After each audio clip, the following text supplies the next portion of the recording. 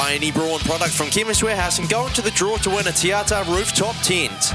This is Hurricane Valley with Gordon Simpson and Ricardo Ball on SENZ. It's just gone 7 o'clock here on SENZ. It is Hurricane Valley, thanks to Chemist Warehouse, the real house of fragrances. Gordon Simpson with us, injured wing and all, mate. How is the arm? Arm's good, yeah. Just annoying that it's in a sling or a fancy sort of bionic sort of arm sling type thing, and I've got to keep it on for about 5 to 6 weeks. So that's the most annoying thing. But apart from that, at least it's all done and it's just recovery now. Yeah, interfering with your golf game? Yeah, that's we won't go there. It's very disappointing. Very disappointing, very. Gordy, looking at the table, the Canes after 6 games sit second. If I'd asked you pre-season where you thought they'd sit after 6 games, would it have been second? No, I would have liked to say in the top 5, probably top 6. But obviously very pleasing that they're in second place, and disappointing they didn't sort of grab that bonus point on the weekend. But win's a win, and sitting in second place, I'm sure if you'd also asked them too, regardless of self-belief and that before in pre-season training, they'd probably take it as well. On the weekend, of course, you mentioned they played in Palmy against the Force, and they were up and comfortably up too. But I think they conceded, 21 points in the last 10 minutes, which would have put the Frighteners up the coach for sure. Jason Holland, he wouldn't have been happy with that. What did you make of what was going on there? Yeah, it's hard to gauge what went on there. Obviously, the game went into about 84th, 85th minute. I think the Canes were obviously trying to get that bonus point when they still had the opportunity, and then obviously turned it over and they scored another try. But yeah, it's probably the worst sort of 10, 15 minutes that the Canes have played this year. I'm sure they'll address it. It's probably good it's come now, so they can address it and move forward. Listen, I think they were always pretty comfortable in that game. They also blooded a lot of new players, and no Artie obviously in the game. But and some players got a chance. Obviously, touch wood, you don't want to get injuries during the season, but if it does come and that does eventuate, then they've got some guys who possibly have a bit of game time, which is important. So yeah, disappointing for the Hurricanes that they didn't sort of finish off that game as they've done in previous games, but like I said earlier, the win's a win, and they'll address that and move on. Now, Brett Cameron did go off in the 72nd minute, and that kind of coincided with when things went sideways. I'm not putting it all on the reserve first 5 at all, but I did wonder whether or not there was, it was just about having a guy who can control the game like he can control the game, and then not having him there for the run-in.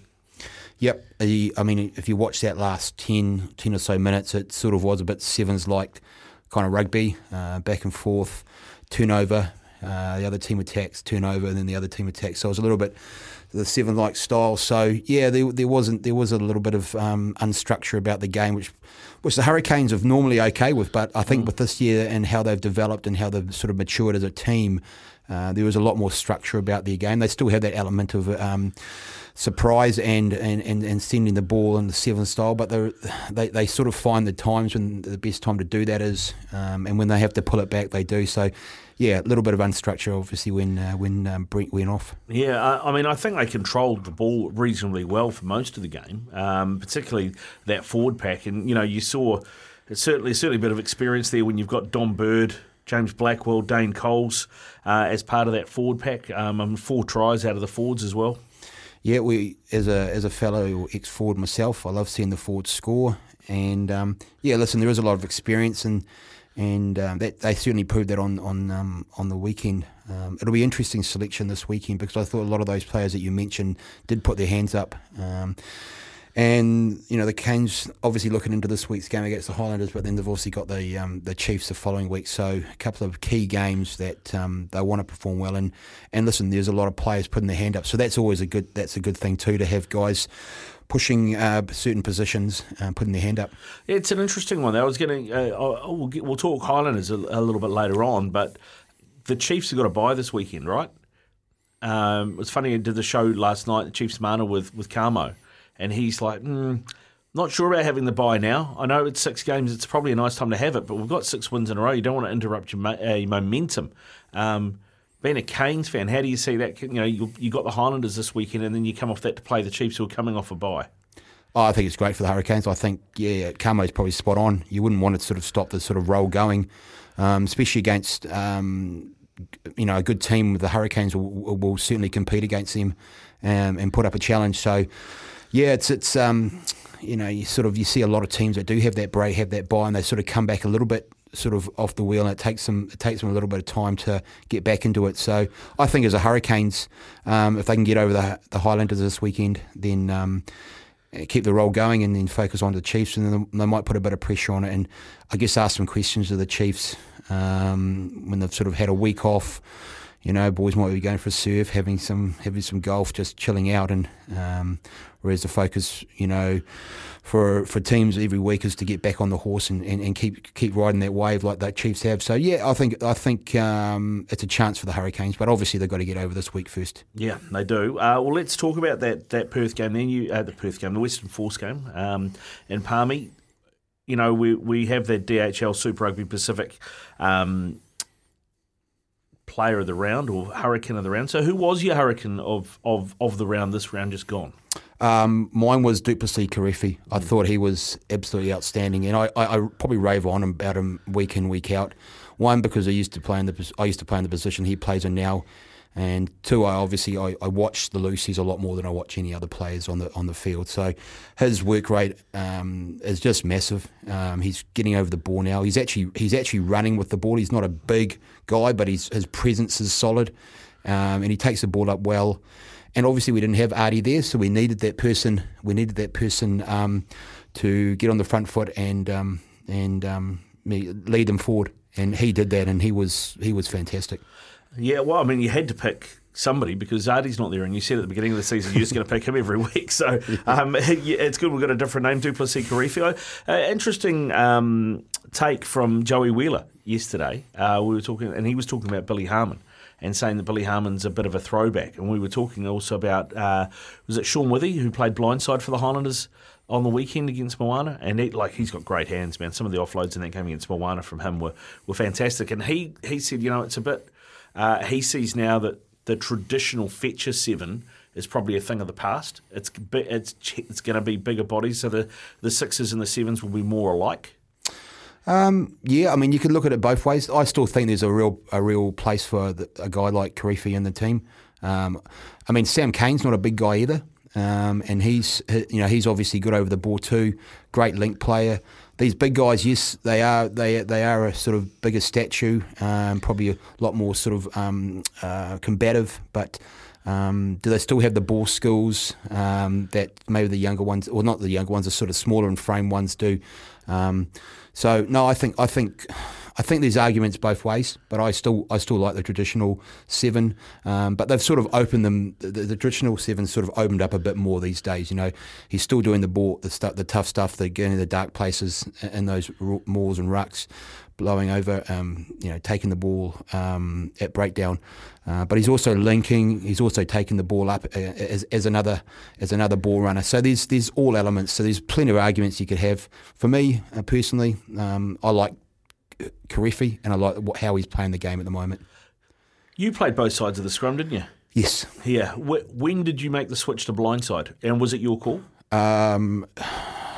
Was it my call? Well, was it one of those things where a coach said to you, you know what, I reckon you could do a job for us here? I didn't go there until I went to Scotland. So there was a guy in Scotland called Budge Poutney who was a very good player, and we obviously had myself and Martin Leslie.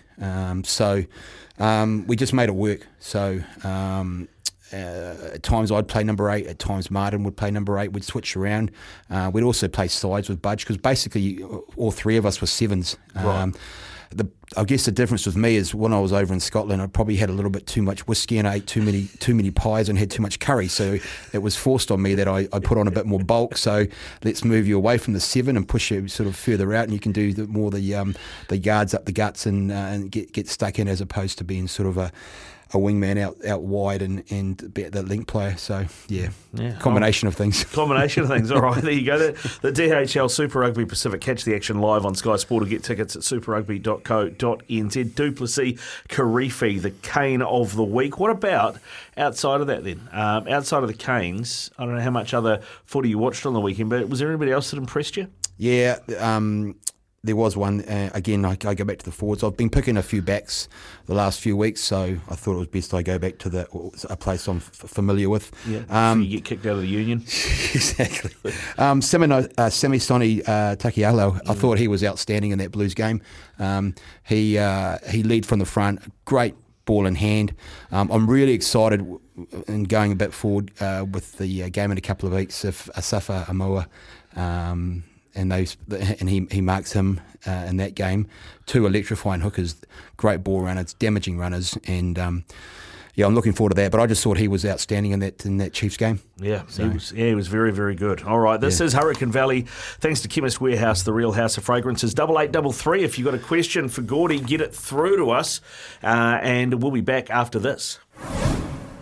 You're on Hurricane Valley, thanks to Chemist Warehouse, the real house of fragrances. Ricardo Ball and Gordon Simpson with you. And Gordy, you mentioned it already. You've got to go to what used to be the House of Pain. It's now the Forsyth Bar Stadium. It doesn't quite have the same ring to it. But this weekend for a big Kiwi matchup against the Landers, who are on a streak. I mean, they started pretty poorly. They lost their first three, but they've won their last three, and they're now up to sixth.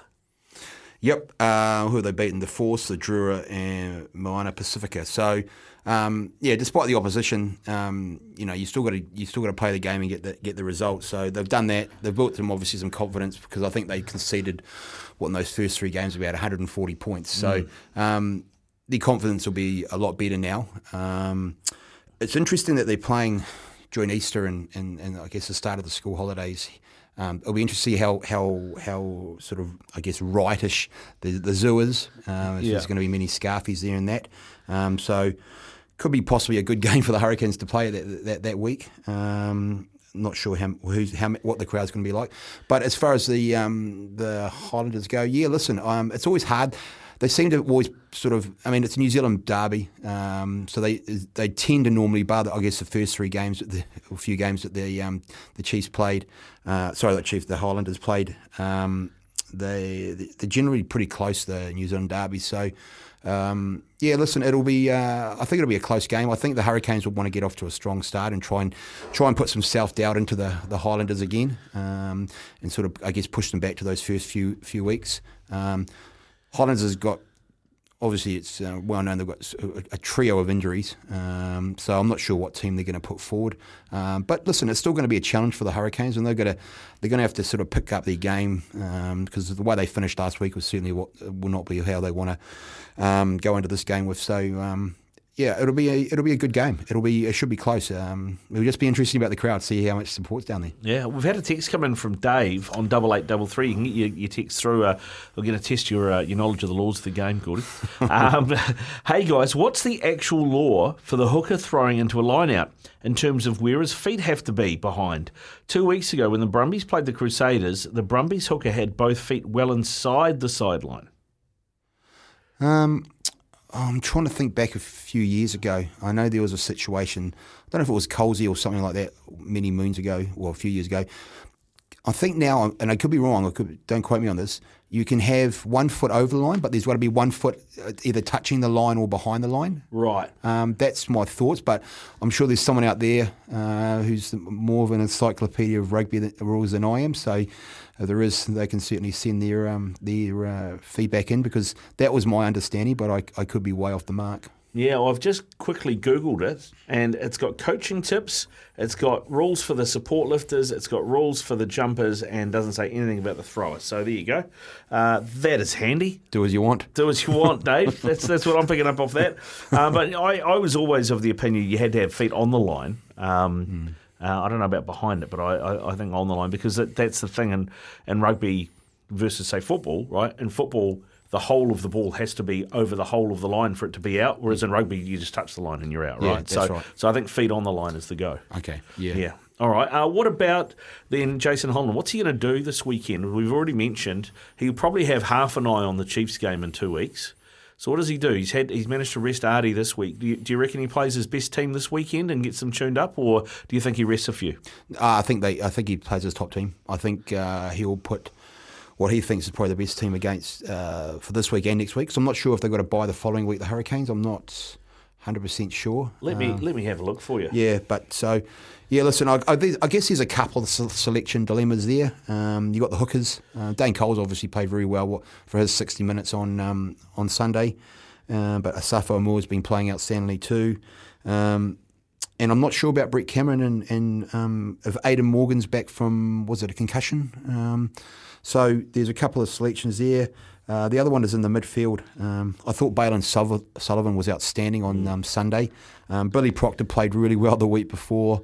Obviously, you want Geordie there because of who Geordie is and how he's been playing too. So some interesting selections. And then you got the winger with Kini Nahalo, who's been just come on the scene like a rocket and has been outstanding. And then or do you go back to the Julian Severe who's been through it all and has that experience. So there's some selection dilemmas there. So I don't know what the top team is, but I think it'll be a good one. Yeah, I mean, if you were selecting the team for this weekend, I mean, would you go to sort of the younger leagues of Aumua and bring Coles off the bench to I guess finish a game, or what would you be thinking about on that sort of front?